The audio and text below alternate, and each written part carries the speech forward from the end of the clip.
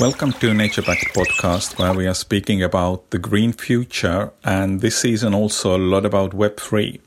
My name is Tarmo Virki, and today I'm speaking with Armin ZadakBar from European Web3 organization. Welcome, Armin, to NatureBacked. Thank you, Tarmo, for having me. You're building a company called the European Web3 organization. Company is probably the wrong word. Organization is a better word. But tell us in a few words, what is a European Web3 organization? Well, maybe let me go one step back to get into the point of why even European Web3 organization exists. And then from there, we get into the point of what is a European Web3 organization? My background comes from marketing communication. I have a company called the Armin Bar that I started it in the digital marketing agency. I started in New York City, and I opened the office in Milan as well in 2017. I got involved into the crypto world since 2017. We started having our first clients as an agency over there.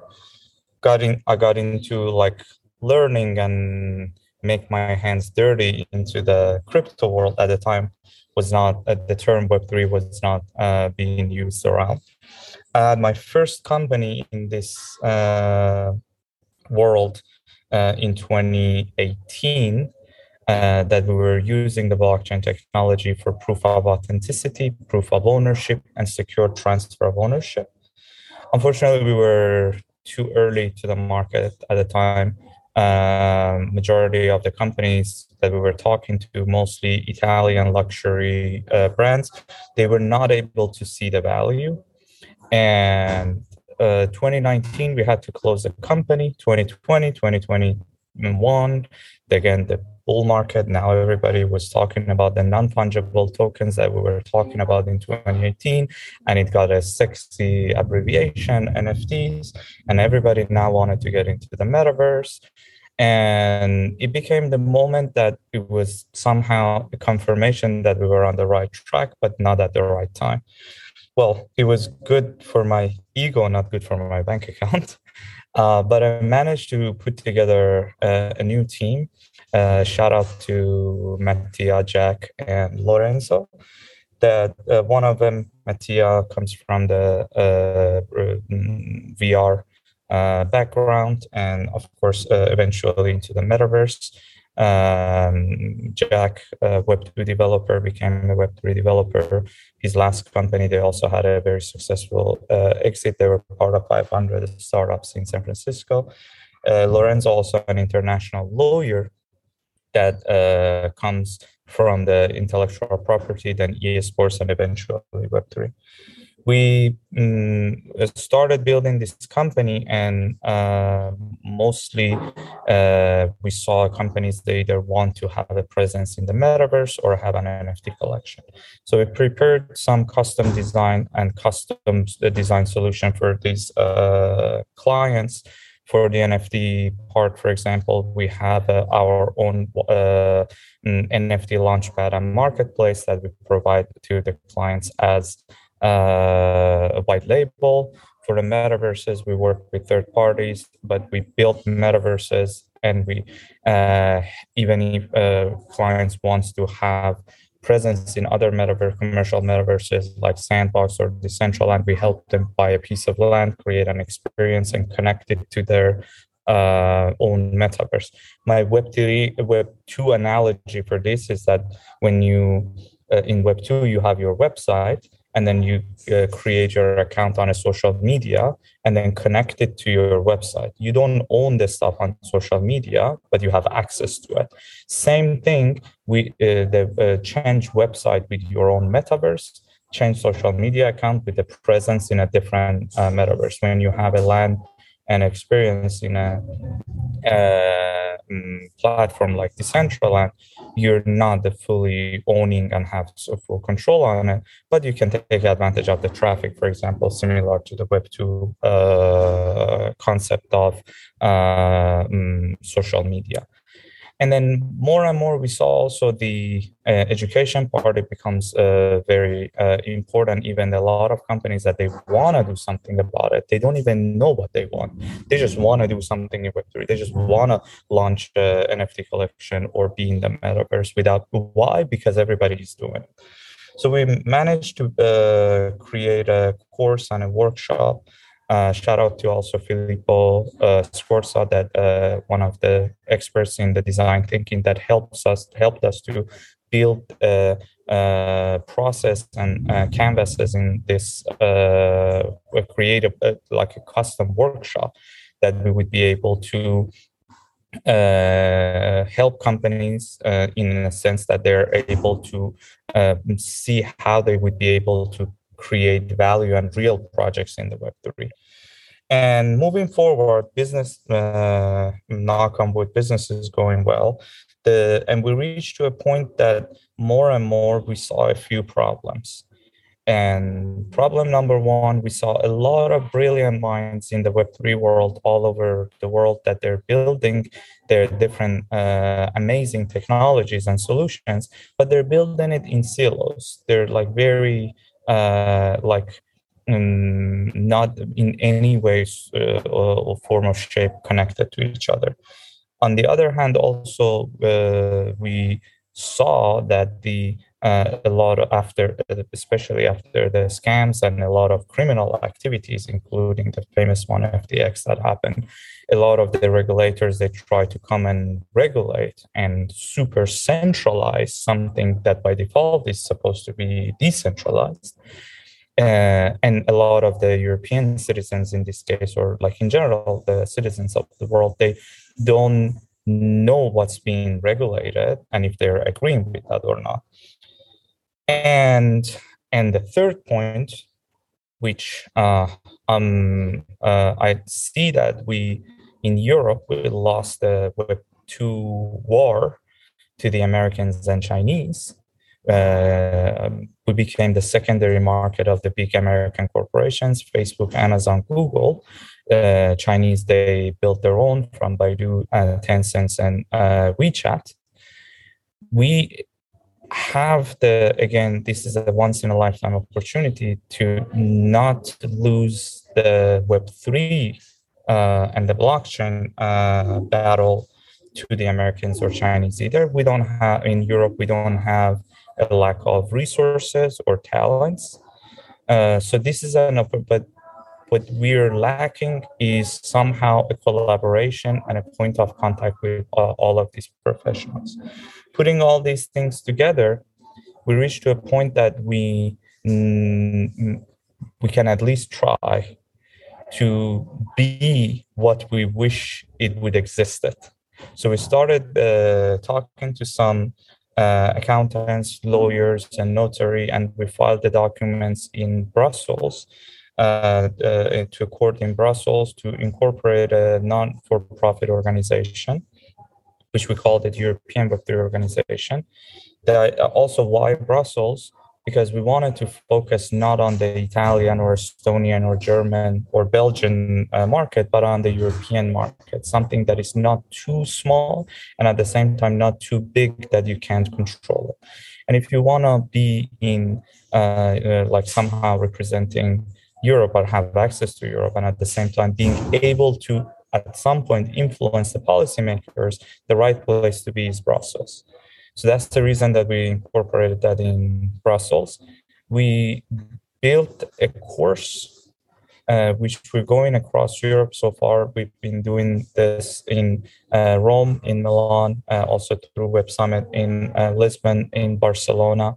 Hopefully by the end of next month, we will be also in Vienna. We're doing a free course to the public. So far, we've been putting our own time and money into it. And why we're doing the free course to the public, the course is called Web3 Made Easy, because we believe education comes before regulation. So European citizens, they have the right to know what is being regulated, and if they agree with it or not, or if the policy being proposed by a politician, what might be their intentions. So that's the first part, which is the education part. That's we got to why European Web3 organization. Now we can get into what is the European Web3 organization. The second part, which on top of the European tour that we have, within the next few weeks, we're gonna have a free ebook and a free canvas from the workshop that I told you, which is called Web3 Business Model Canvas. Similar to the business model canvas that some people might be, some of the listeners might be familiar with, but vertically for the Web3 world. These are going to be free resources available to the public. And at the same time, we're building a European ecosystem of Web3 professionals and going around around Europe and trying to ask everyone who's interested to join. And the only thing that we're asking all these people to join is one thing. If you're able to, what can you do for the community? That's all.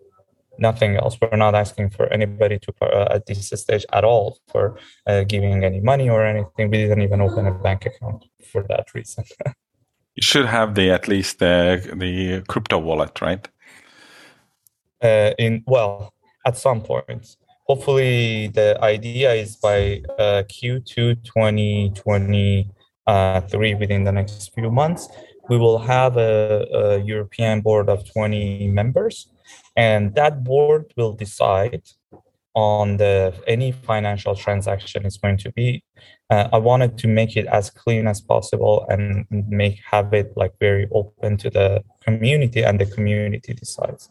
And the idea is to, in a very active and also proactive way, work with the local and also up to the European level policymakers, not only waiting for them to say, you're trying to regulate that, no, we push back on certain stuff, but also proposing some regulations to the policymakers that comes from the professionals across Europe.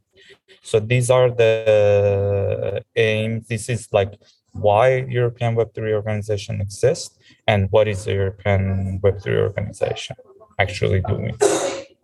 Tell me, how do you see Europe today positioned against the US and China in the Web3 race? Well, you kind of said the opportunity was there, but no, I hear you.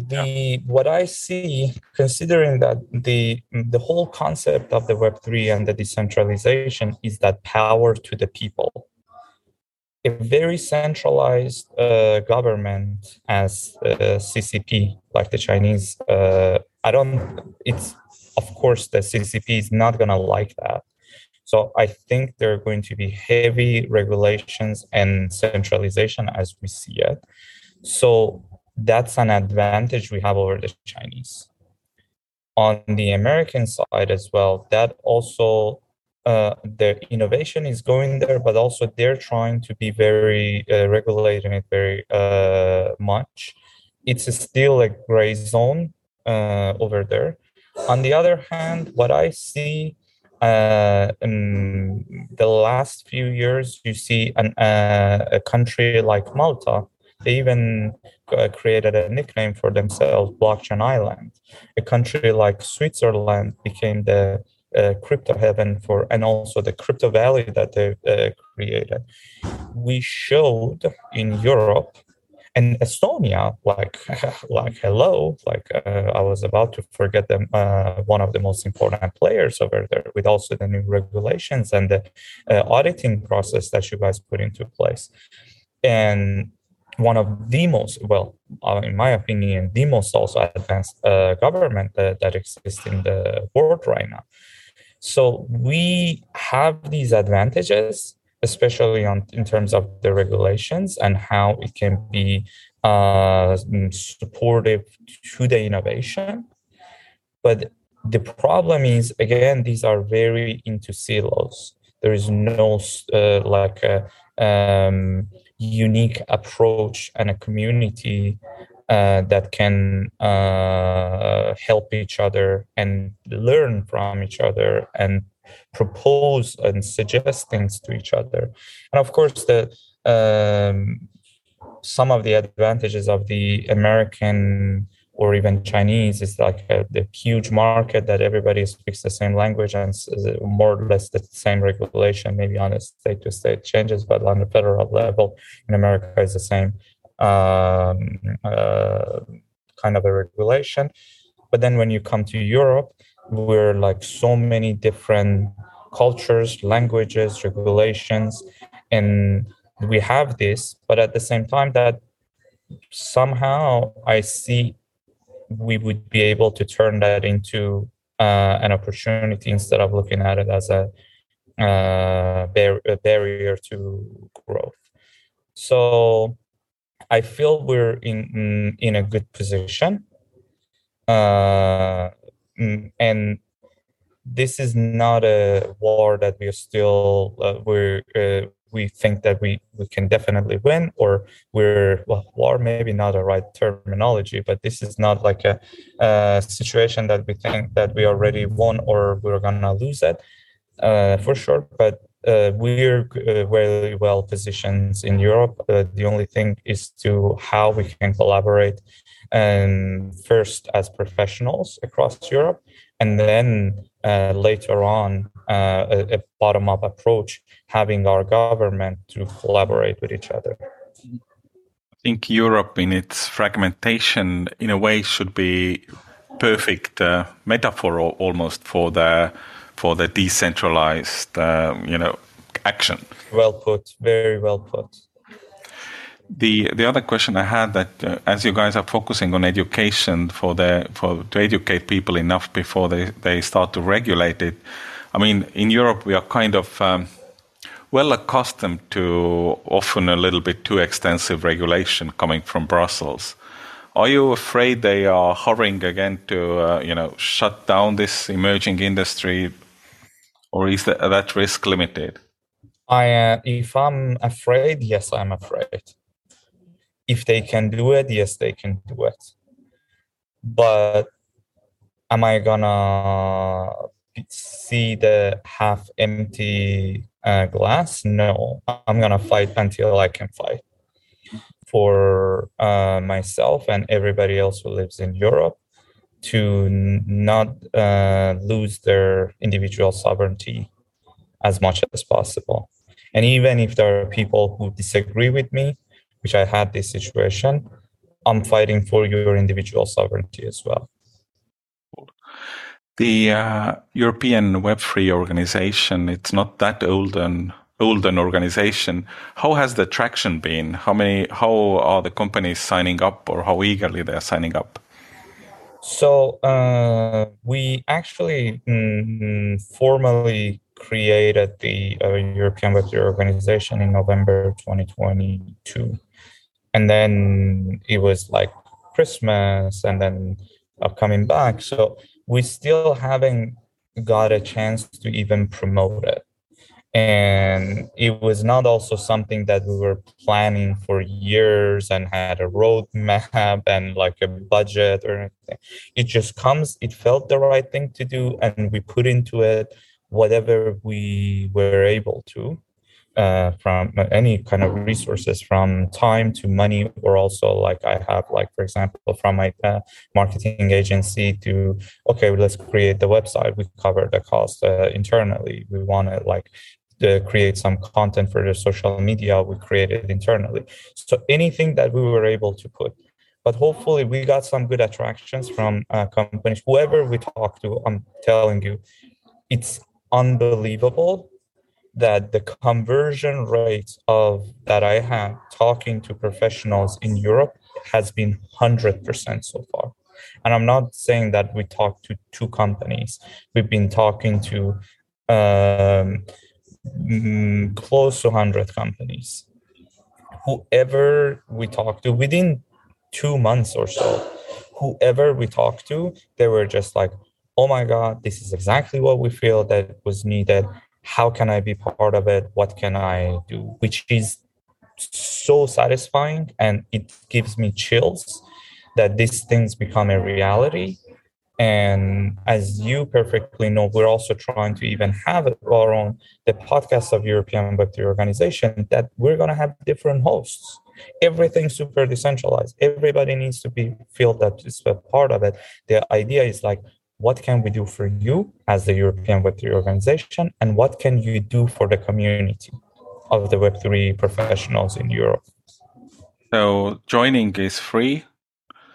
Everything is free. Yeah. So, Google for the European Web3 organization and sign up your company today when you're listening this, or while you're listening this, is probably the EuropeanWeb3.org. EuropeanWeb3.org. Makes sense. Good.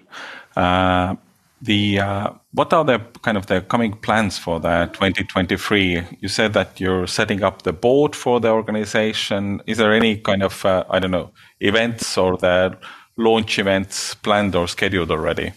So far, what we are trying to do, we partnered with an organization called Talent Garden, that they have 26 campuses across Europe. It's co-working in a space and educational platforms.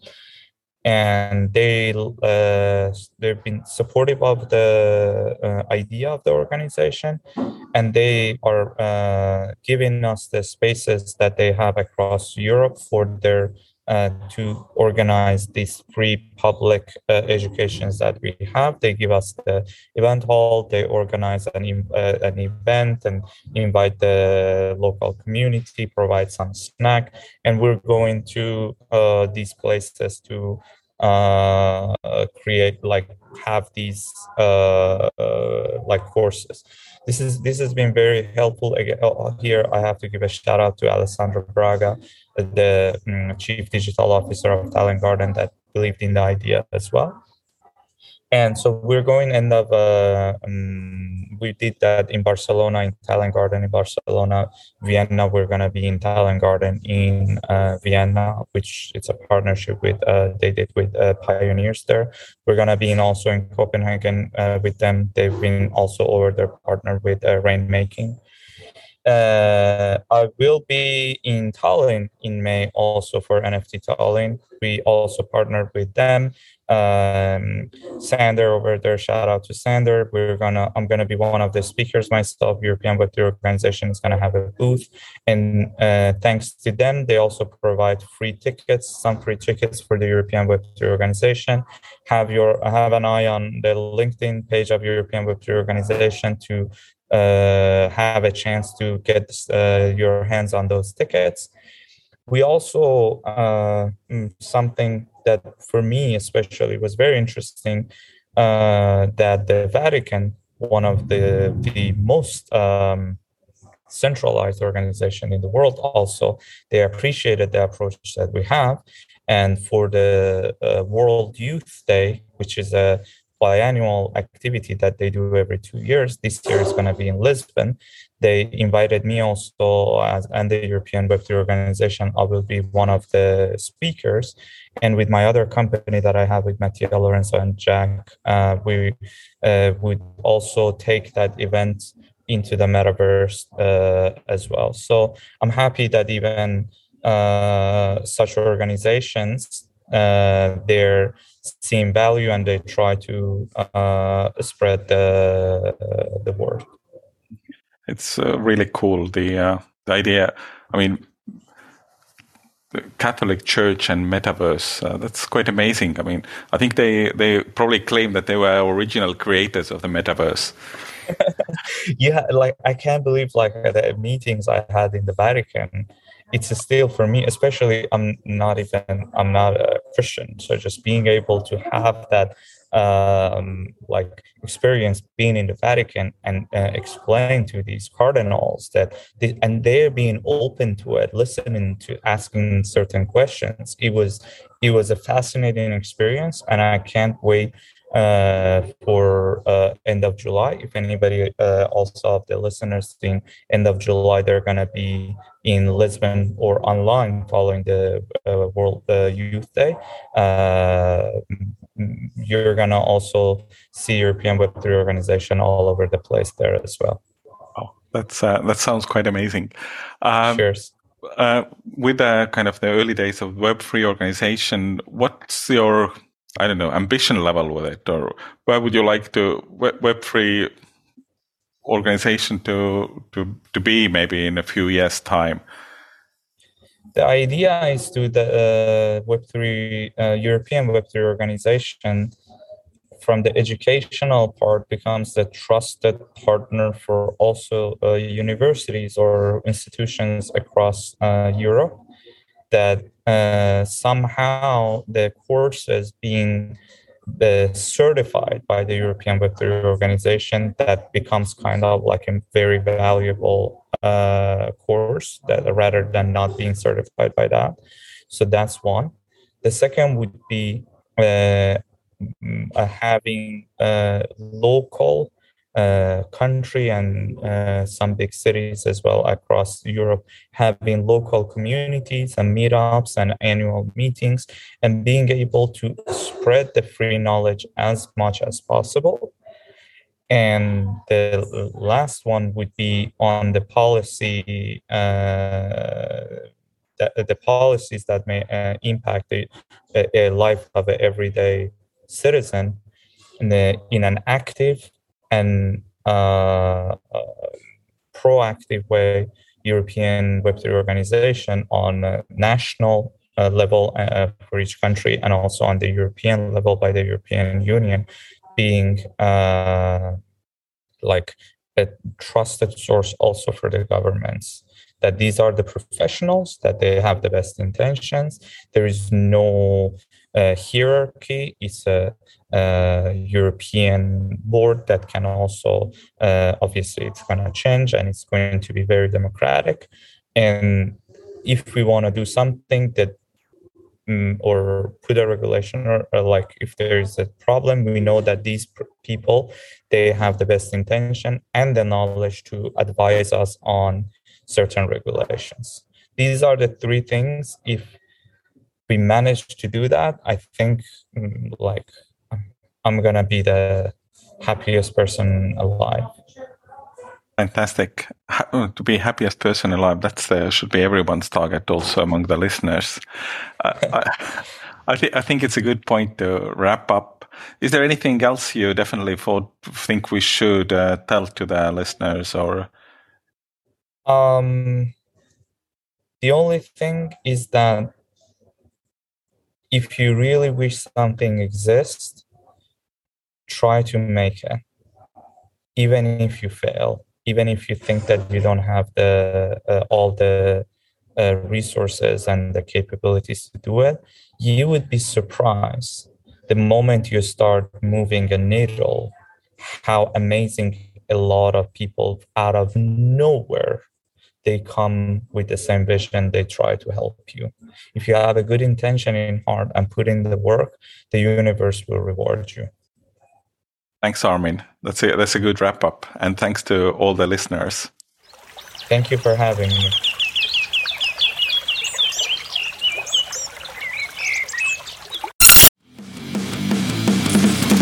Introducing the Deep Leadership Podcast. Leadership is a people business. That's the philosophy of your podcast host, John Rennie. As a former submarine officer who spent 22 years leading businesses in corporate America before starting his own manufacturing business, he knows that leadership matters. Deep Leadership is real-world, actionable leadership advice from John and his expert guests. Become a leader worth following. Subscribe today. Electricast.